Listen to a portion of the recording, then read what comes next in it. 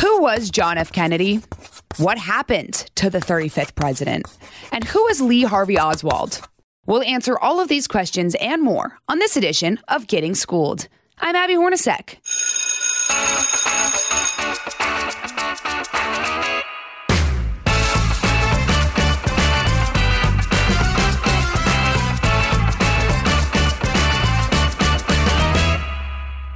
Tuesday, November 22nd, marked the 59th anniversary of the assassination of President John F. Kennedy, a somber day in American history.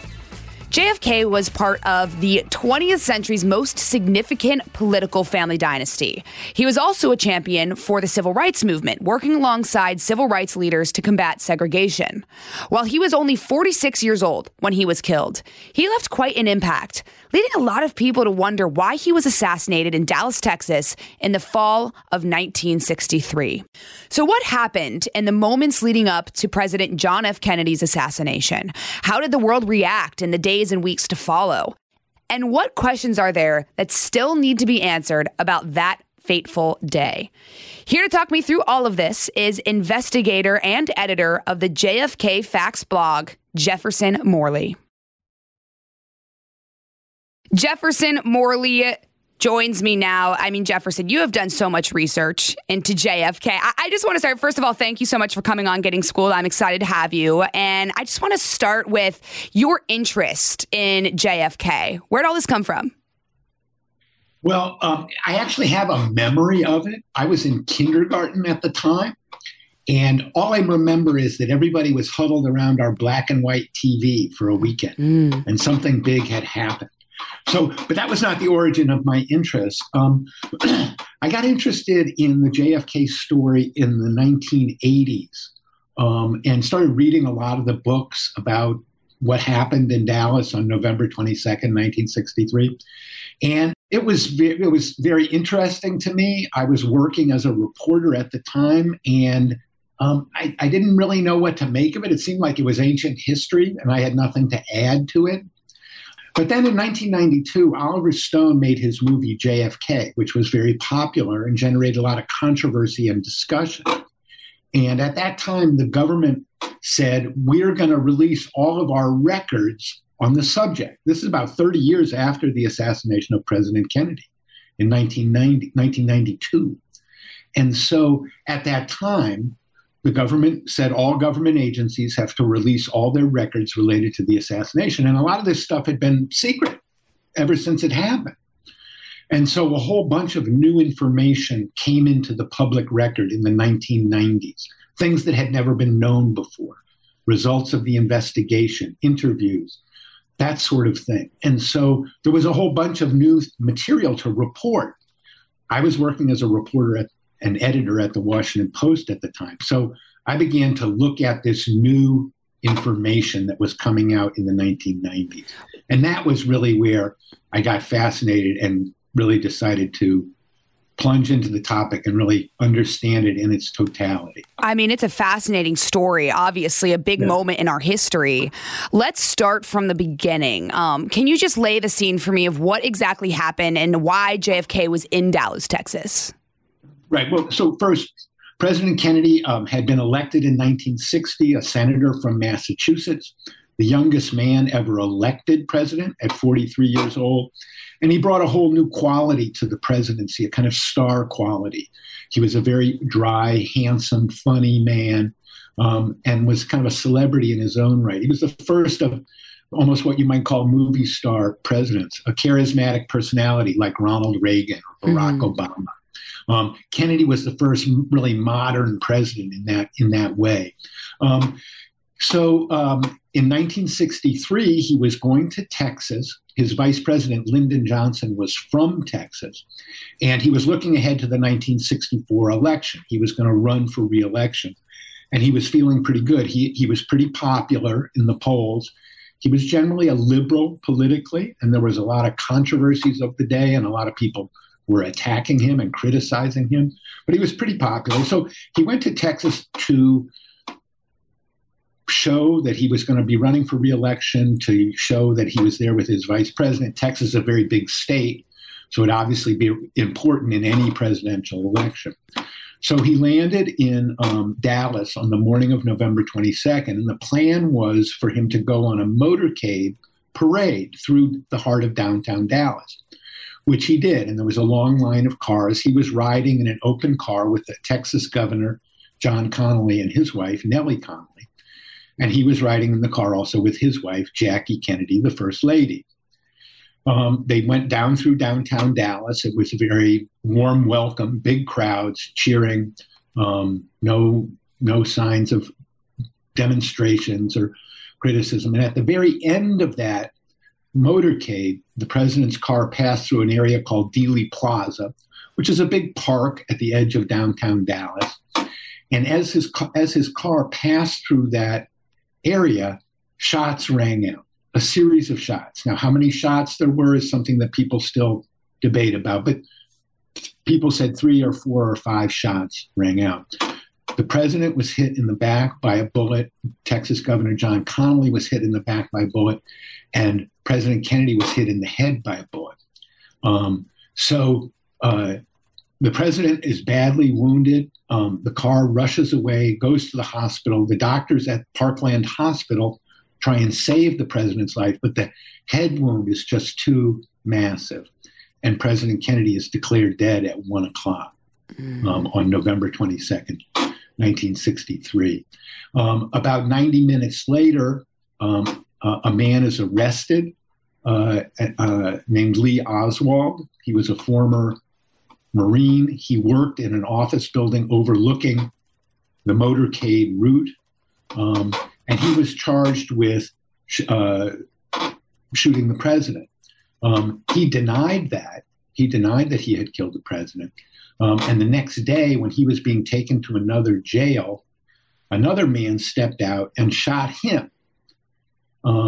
Sort of a baffling and unbelievable series of events. A man was actually shot dead on live TV. It's the first time it had ever happened. So these two events, the president was assassinated and that the man who was charged with assassinating the president was killed. This was the shocking and baffling events of November 1963, and it's why people still talk about it. Wow. I mean, there is so much to this story, too. So when Lee Oswald stepped out of the jail, who was the person who then shot him? So that was a man named Jack Ruby. He owned a nightclub in Dallas. He was kind of a seedy character. He owned a strip club. He was very close with the police. He got into a lot of fights with his patrons, who wouldn't pay their bill or whatever. He was a tough guy. He admired organized crime figures. So, the question was, well, why would Ruby kill Oswald? And what he said was he just wanted to. He didn't really talk about why he did it. So that was another baffling part of the story was, what was going on here? What could explain this series of events? And that's what people still argue about and wonder about. Was there any information before Oswald was shot? I know it all happened really fast, but was there anything that he had said or alluded to of why he would shoot the president? No, when he was asked, he was brought out for a press conference on Saturday, November 23rd. Because he denied it, I guess, yeah. Yeah, and he said, somebody said, why did you shoot the president? He said, I didn't shoot anybody. I'm just a patsy. Now, a patsy, that's a phrase for a fall guy, somebody who is designated to take the blame for the actions of somebody else. That's the meaning of the word patsy. So Oswald denied the shooting the president. And in fact, when investigators went to look, Oswald had never expressed any particular hostility towards JFK. To the extent he had talked about him, he thought that he was a pretty ordinary politician, nothing special. Oswald admired his stand on civil rights in particular, which was unusual for a young white man from the South who didn't have a college degree. Oswald was sympathetic with the civil rights movement, but he never showed any animus towards JFK, which was another baffling thing about the crime. And indeed, the Warren Commission, which said that Oswald had indeed killed the president all by himself, they never found a motive for the crime. They couldn't say why Oswald had done it. So this is part of the enduring mystery, is that the prime suspect denied it, and investigators could find no reason why he might have shot the president, even though they concluded that he did. What was it that helped them conclude that he did? Because I know the FBI conducted about 250, or I guess 25,000, right? 25,000 interviews, something like that. And so what was it that finally made them go, okay, this guy did it and he acted alone? The chief evidence against Oswald was there was a rifle found in the Texas School Book Depository. That was an office building overlooking the presidential motorcade route, and gunfire had come from the high windows of that building. So there was a rifle that was found in there, and that was a rifle that he had ordered under an assumed name about a year earlier. So that was a key piece of evidence against him. Probably the most important piece of evidence. Nobody saw him on the 6th floor at the time of the shooting. And right after the shooting, he was down on the 2nd floor. So, some people say he did not fire the shots. He couldn't have been in two places at once. So that was probably the strongest piece of evidence against Oswald. I see. So just kind of to paint the picture of that day, just to go back to that for a second, what happened? So Vice President Lyndon Johnson, where was he at the time of the shooting? And then Jackie Kennedy, she was also in the car. What happened to everyone else, and what was the reaction? Okay, so the president is taken to Parkland Hospital, where the doctors try and save his life to no avail. He's declared dead. So the Secret Service takes the president's body, First Lady Jackie Kennedy, and Vice President, soon to be President Johnson, back to the Air Force One jet that they had come in on. They fly back to Washington with the president's body. And on the flight back, Johnson is sworn in as the 36th president by a judge who's on the flight. And there's a picture. It's a famous picture of President Johnson taking the oath of office. And Johnson insisted that Jackie Kennedy be by his side so that people would know that there was this continuity in terms of being the new president. So they flew back to Washington, and the president's body was taken to Bethesda Naval Hospital for the autopsy. And then the president was body laid in state in Washington over that weekend. And then on the following Monday, he was buried at Arlington National Cemetery. By then, President Johnson had assumed power and had begun to try and get control of the investigation of the president's death. And 2 days after Oswald had been killed, President Johnson and FBI Director J. Edgar Hoover agreed that they needed to show that Oswald had acted alone. Now, understand, the investigation of the crime has barely begun. And the president and the head of the FBI already know the conclusion that they want. They do not want an investigation into anything besides Oswald. And that was the tone that was set early on. You referred to the FBI investigation and how massive it was. That's true. They interviewed a lot of people, but they did not really try and get at who might have been behind the crime. They simply assumed that Oswald was guilty and looked for evidence of that. So it was not exactly a comprehensive investigation, and it would come in for scathing criticism when people saw what the FBI had done. It was a very superficial investigation in a lot of ways. And a lot of contradictory evidence was not taken into account. For example, the Dallas police did a test. It was called a paraffin test, which is a test of your skin. If you fire a rifle and the gun explodes when the bullet goes out the barrel, a little bit of material is blasted into the air, and it's detectable when it settles on your skin. So if Oswald had fired the rifle, the paraffin test would come back positive, okay? The paraffin test didn't come back positive. They didn't have proof that Oswald had fired that gun that day. Wow. Another question was there a print on the gun? Was there a fingerprint on the gun? One Dallas police officer said, this fingerprint specialist said, yes, there was a fingerprint on the barrel, not on the stock of the gun where you would hold it, but on the barrel of the gun where the bullet comes out. But that could not, other fingerprint experts could not confirm that there was such a fingerprint there.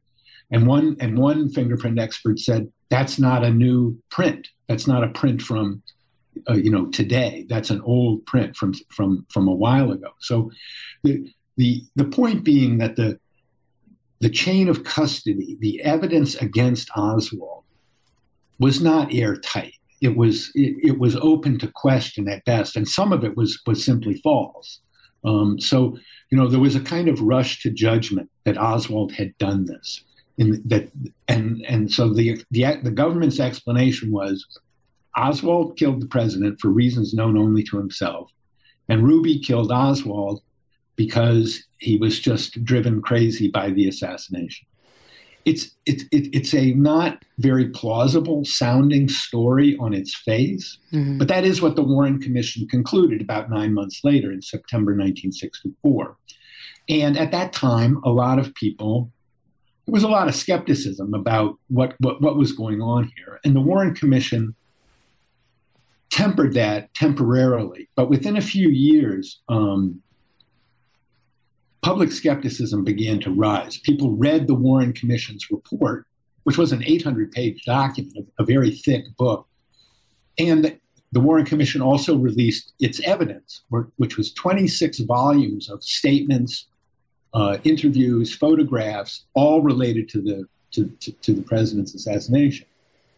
When people began to read those 26 volumes, they said, the government story doesn't make sense. There's a lot of reasons to doubt that it's true, factually, logically. And so people began to question that and say the Warren Commission got it wrong, and there was a lot they didn't know. And so that's when you began to have counter narratives of the assassination, what some people call conspiracy theories. But, the government had a theory of the case, which was one man alone and unaided killed the president for no reason. And another guy came along and killed him because he felt like it. Mm-hmm. Okay. Now, other people thought that doesn't make sense. And so they tried to come up with better stories, something that made more sense about how this might have happened. So there's where you have your so-called conspiracy theories. And over time, what happened was, as people learned more about the assassination, they learned that the government had not been telling the truth. There was a lot of information related to the assassination that the FBI and CIA and Secret Service had never shared with the Warren Commission. And so over time, skepticism about the Warren Commission grew and has always remained strong. And in fact, if you do a public opinion poll today of Americans, you will probably find about 60% of Americans don't believe the Warren Commission. Wow. Okay, so two questions on that. I could imagine that part of the reason why the government wanted to kind of say, okay, this is Oswald, let's just move on, is because there was a lot of unrest about this situation. But what would be their motivation for them to only want to look at Oswald and kind of mislead or tell untruths in the Warren Commission? What would be the motivation of that? Well, this is the ultimate failure of presidential security, right? So, people at the Secret Service, their jobs were on the line, right? Like, how did this happen? Did somebody fail to do their job? Same with the FBI, and same with the CIA. At the time, in 1963, the FBI and the CIA said, we didn't know anything about this guy Oswald, or very little. And so we had no idea that he might be a threat to the president, okay? Now, that statement that the CIA and FBI gave to the Warren Commission, especially in the case of the CIA, it was simply false. they did have a lot of information about Lee Harvey Oswald. And so, the Secret Service and the CIA had things to hide. The CIA knew all about the man. Before this happened? They knew about him before? Oh. Absolutely. Absolutely. Senior CIA officials knew all about Lee Harvey Oswald. And right before the assassination, 6 weeks before the assassination, they knew who he was. They knew where he lived. They knew his politics. They knew his personal life. They knew he had been arrested recently. And after the assassination, they pretended like they didn't know anything. Wow. And it wasn't until the 1990s that we began to get the full story. And that's when I got interested in the story, because this dimension of the story, what the CIA had known about the man who supposedly killed the president, that was not something that the CIA ever disclosed. That was something that they chose to hide. Well, why would they choose to hide that? Because it made them look bad, right? If they knew all about this guy, why didn't they detect that he was a threat to the president? So, that was an obvious question. So, why would those agencies lie? To protect their jobs. All right, we've got to step aside for a quick recess, but we'll be back right after this. What was it? So you mentioned a few things that the CIA did know about Lee Oswald, but what was so did they flag him? Did they start doing research into this guy because he was a potential threat? What cued them off to even look into him? He had been in the Marines, and in 1959, he quit the Marines and he moved to the Soviet Union. He was a communist or a socialist, and he decided that he wanted to live in the Soviet Union. And so he went to the Soviet Union. This is a guy who's only 20 years old, who never finished high school. Although he had a lot of native intelligence. He was a smart, capable guy. And so he moved to the Soviet Union, and he lived there for a couple of years. He married a Russian woman. He got tired of it because it was a very regimented way of life under communism.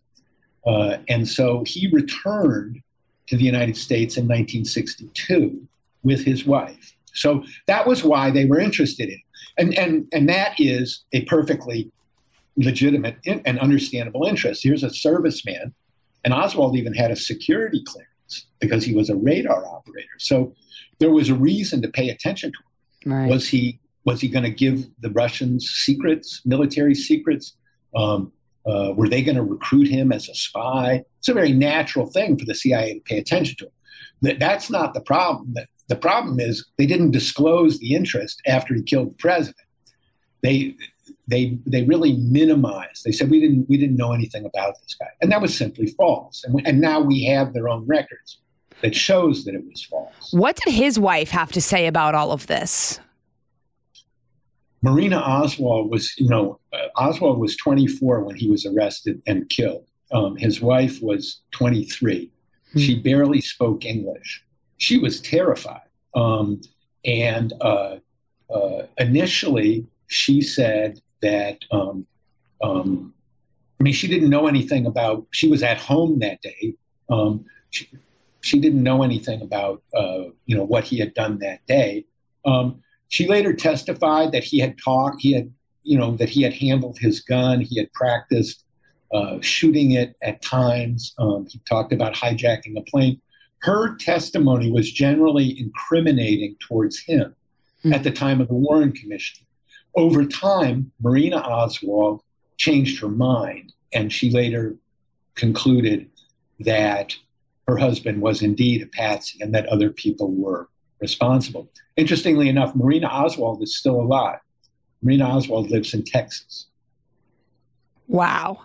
That's from just a legality perspective, is there a possibility this case, people revisit this case, knowing everything that we know now in hindsight? Is there a possibility of what?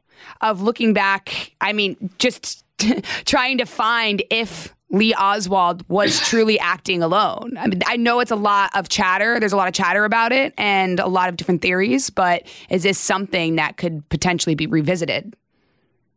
It is revisited all the time.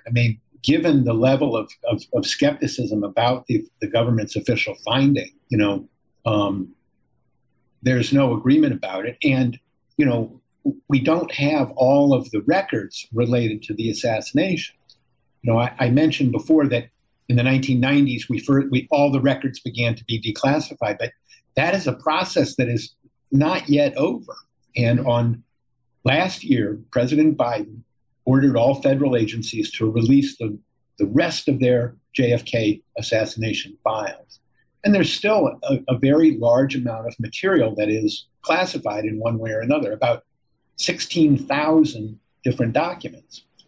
So most of those are held by the FBI and the CIA. So, we don't have all of the records of the assassination yet. So without a complete historical record, it can't really be a closed subject. So that's where we stand right now. We have almost all of the government's records on the subject, but not all of them. So I think, it's still an open question as to what happened on November 22nd. Okay. What are some of the other theories that people have come up with? So, right after the assassination, that weekend, pollsters began to ask people, what do you think happened? Do you think there was more than one person involved? And right from the start, about 60 to 70% of people thought there was more than one person involved. There had to be, given this strange series of events. So that skepticism has always been there right from the start, even before there were any conspiracy theories. As the critics began to read the Warren Commission evidence and write books about it and kind of summarize and come up with alternative explanations, there were various kind of theories offered. So one was that, and this was popularized in Oliver Stone's film, that the president was killed by enemies within his own government, who opposed his policies, who opposed his liberal policies. And this was a conspiracy organized in New Orleans, where Oswald had lived, and succeeded in framing him as the person who killed the president when he really didn't. Another, popular theory at the time was that Oswald, who had lived in the Soviet Union and was personally kind of leftist or socialist in his opinions, had killed Kennedy on behalf of Fidel Castro, the communist leader of Cuba. That was another theory. Because Jack Ruby was close to organized crime figures, there was the theory that organized crime had orchestrated the assassination and that Ruby had killed Oswald to make sure that he didn't talk about the organized crime dimension of the plot. So that was another popular theory. Another theory was that the KGB, the Russian intelligence service, had somehow got to Oswald while he lived in the Soviet Union and recruited him as an assassin. So, and then those are probably the most popular theories. And then there's kind of a LBJ did it. And this is a popular theory on the internet that somehow President Johnson, Vice President Johnson had orchestrated the killing of President Kennedy so that he could become president. So you have this wide variety of explanations. I would say that, so which is it? Well, let's take them one by one. There's not a lot of evidence for the KGB did it theory, and nothing new has emerged in recent years that lends credence to it. So I think that one can be thrown out. Mm-hmm. The LBJ did it. It's popular. It kind of makes simple sense. President Lyndon Johnson was a very ruthless, ambitious politician, but there isn't a lot of evidence for it. There's nothing to connect Johnson to Oswald or any of the events that happened in Dealey Plaza. And Johnson's reaction to the assassination doesn't betray anything about a man who might have had foreknowledge. The Castro did it theory is, popular. I don't put a lot of credence in it. I don't think there's a lot of evidence to support it. There's some circumstantial evidence, and some serious people believe it, people in the CIA and that sort of thing. So that's another popular one. And then there's the Oliver Stone thesis, which I would say, Oliver Stone has one take, on a more general take of historians, is that the president was killed by enemies in his own government. And I think that the evidence that we've learned in the last 30 years, the newest evidence, tends to point us in that direction. Yeah, I feel like that's kind of, look, I am no expert, but, and they say someone is murdered, they always look at the family first. And, but it would make sense why someone would want him. There are a lot of ways or reasons why people might want a president dead for selfish reasons. So that theory sounds the most kind of airtight, but if you can call a theory airtight, I guess that doesn't really make sense. But it is interesting because so many things have come out since then. And like I said before, hindsight is 2020. So as we get more information and as things are declassified, we only have more and more things to look at. I am curious about, he was the fourth president, American president, to be assassinated. So how did the security change after that? And what was the government's response? Well, presidential security was immeasurably tightened. And the sort of, event that Kennedy did that day, an open air motorcade, which was quite common among presidents in the 40s, 50s, and 60s, that ended and is now quite rare. Because of what happened in Dallas. So that was, security was tightened very much. There was an anomaly. Killing the president was not a federal crime in 1963. And so that law was changed, and assassinating a president did become a federal crime that way.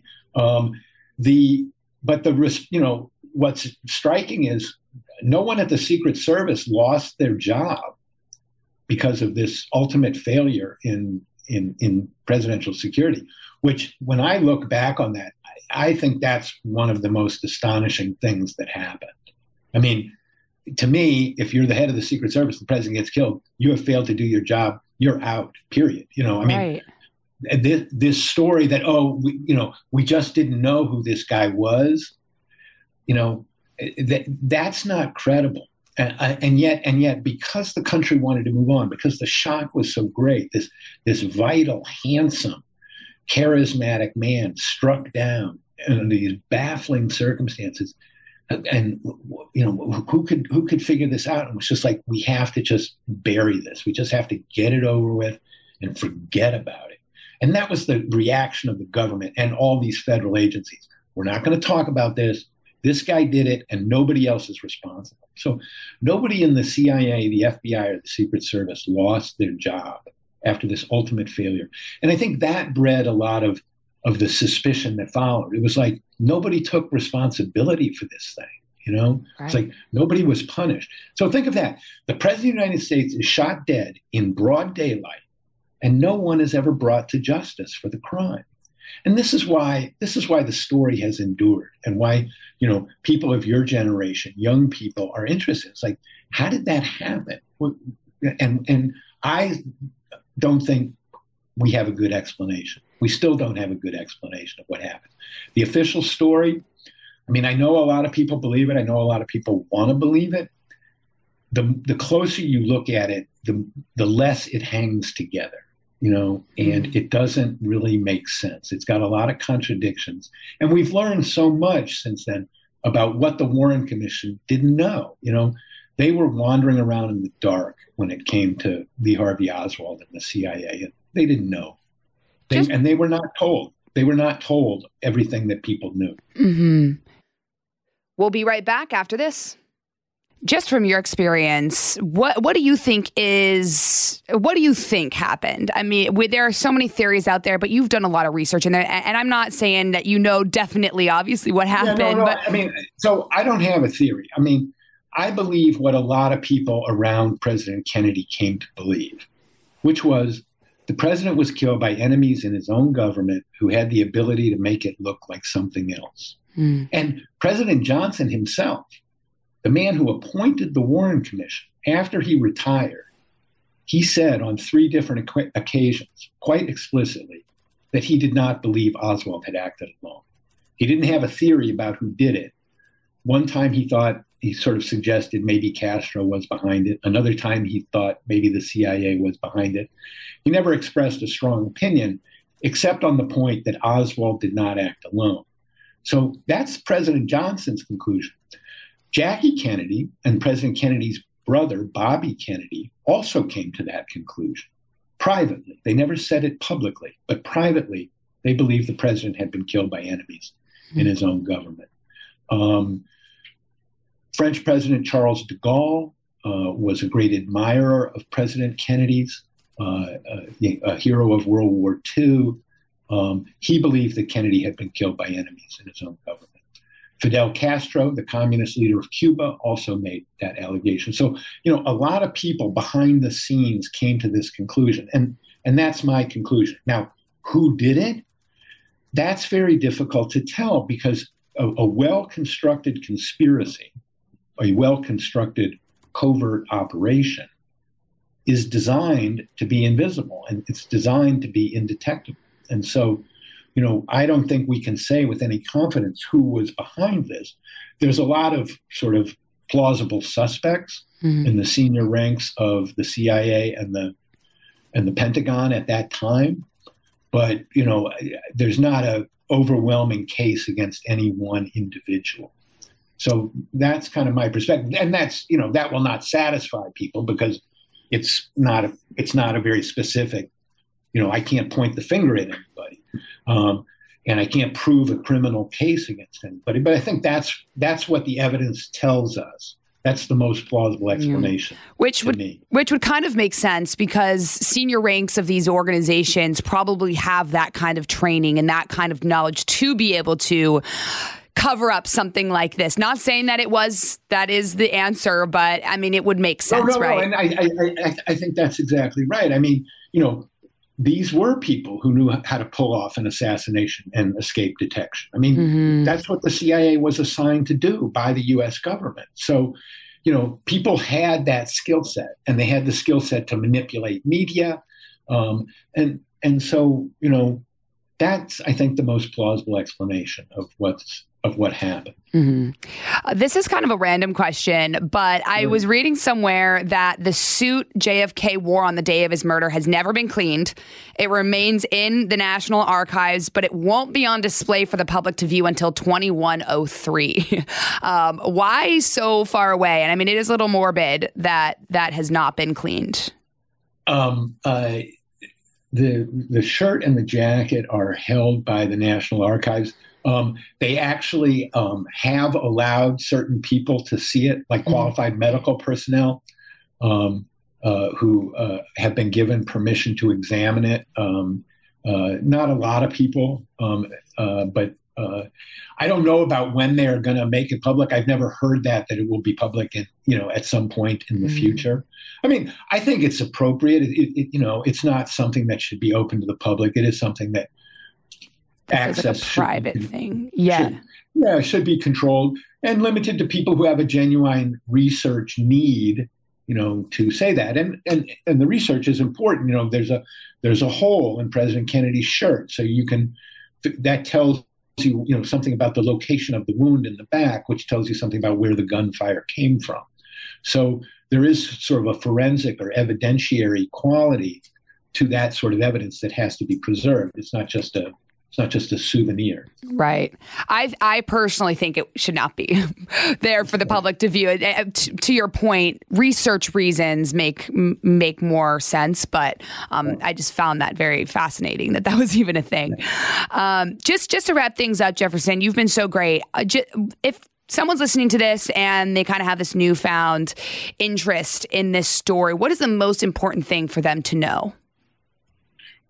That the story is not yet fully known, and that there's the government is still withholding information about the assassination. And so, I would say, don't assume any theory is true, including the government's theory. Look at all the facts, learn all the facts, and then decide which theory makes the most sense to you.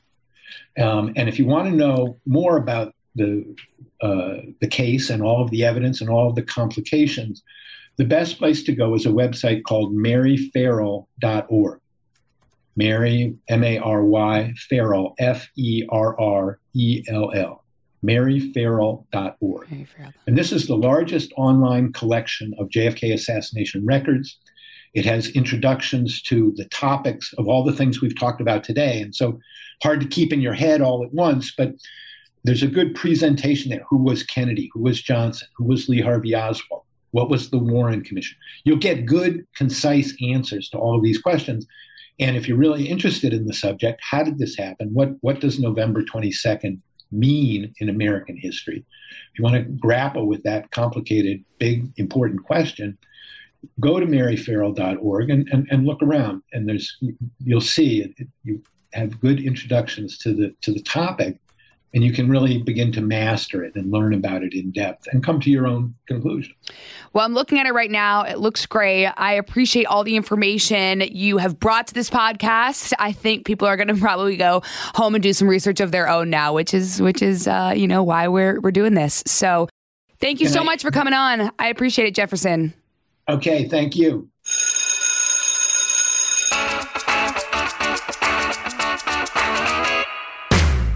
If you missed anything from class, these are my office hours, and here are some top takeaways about the life and legacy of JFK.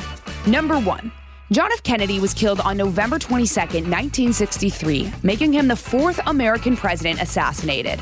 Lee Harvey Oswald was the man charged with assassinating the president, but he denied it, so no motive was ever revealed. Which leads us to number 2. After the Warren Commission was released, skepticism grew that maybe the government got things wrong.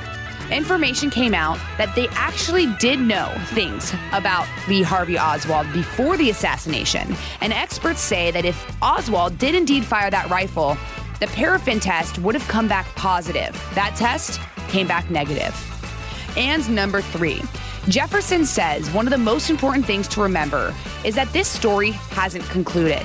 There's still classified information and other facts still to be released that would help find even more answers in the future. Thanks so much for listening to this podcast on John F. Kennedy. For more podcasts, you can go to foxnewspodcast.com. And don't forget to subscribe to this one on Apple Podcasts, Spotify, or wherever you listen, and leave us a review. This has been Getting Schooled with Abby Hornacek on the Fox News Podcast Network. Class dismissed. Listen ad-free with a Fox News Podcast Plus subscription on Apple Podcasts. And Amazon Prime members can listen to this show ad-free on the Amazon Music app.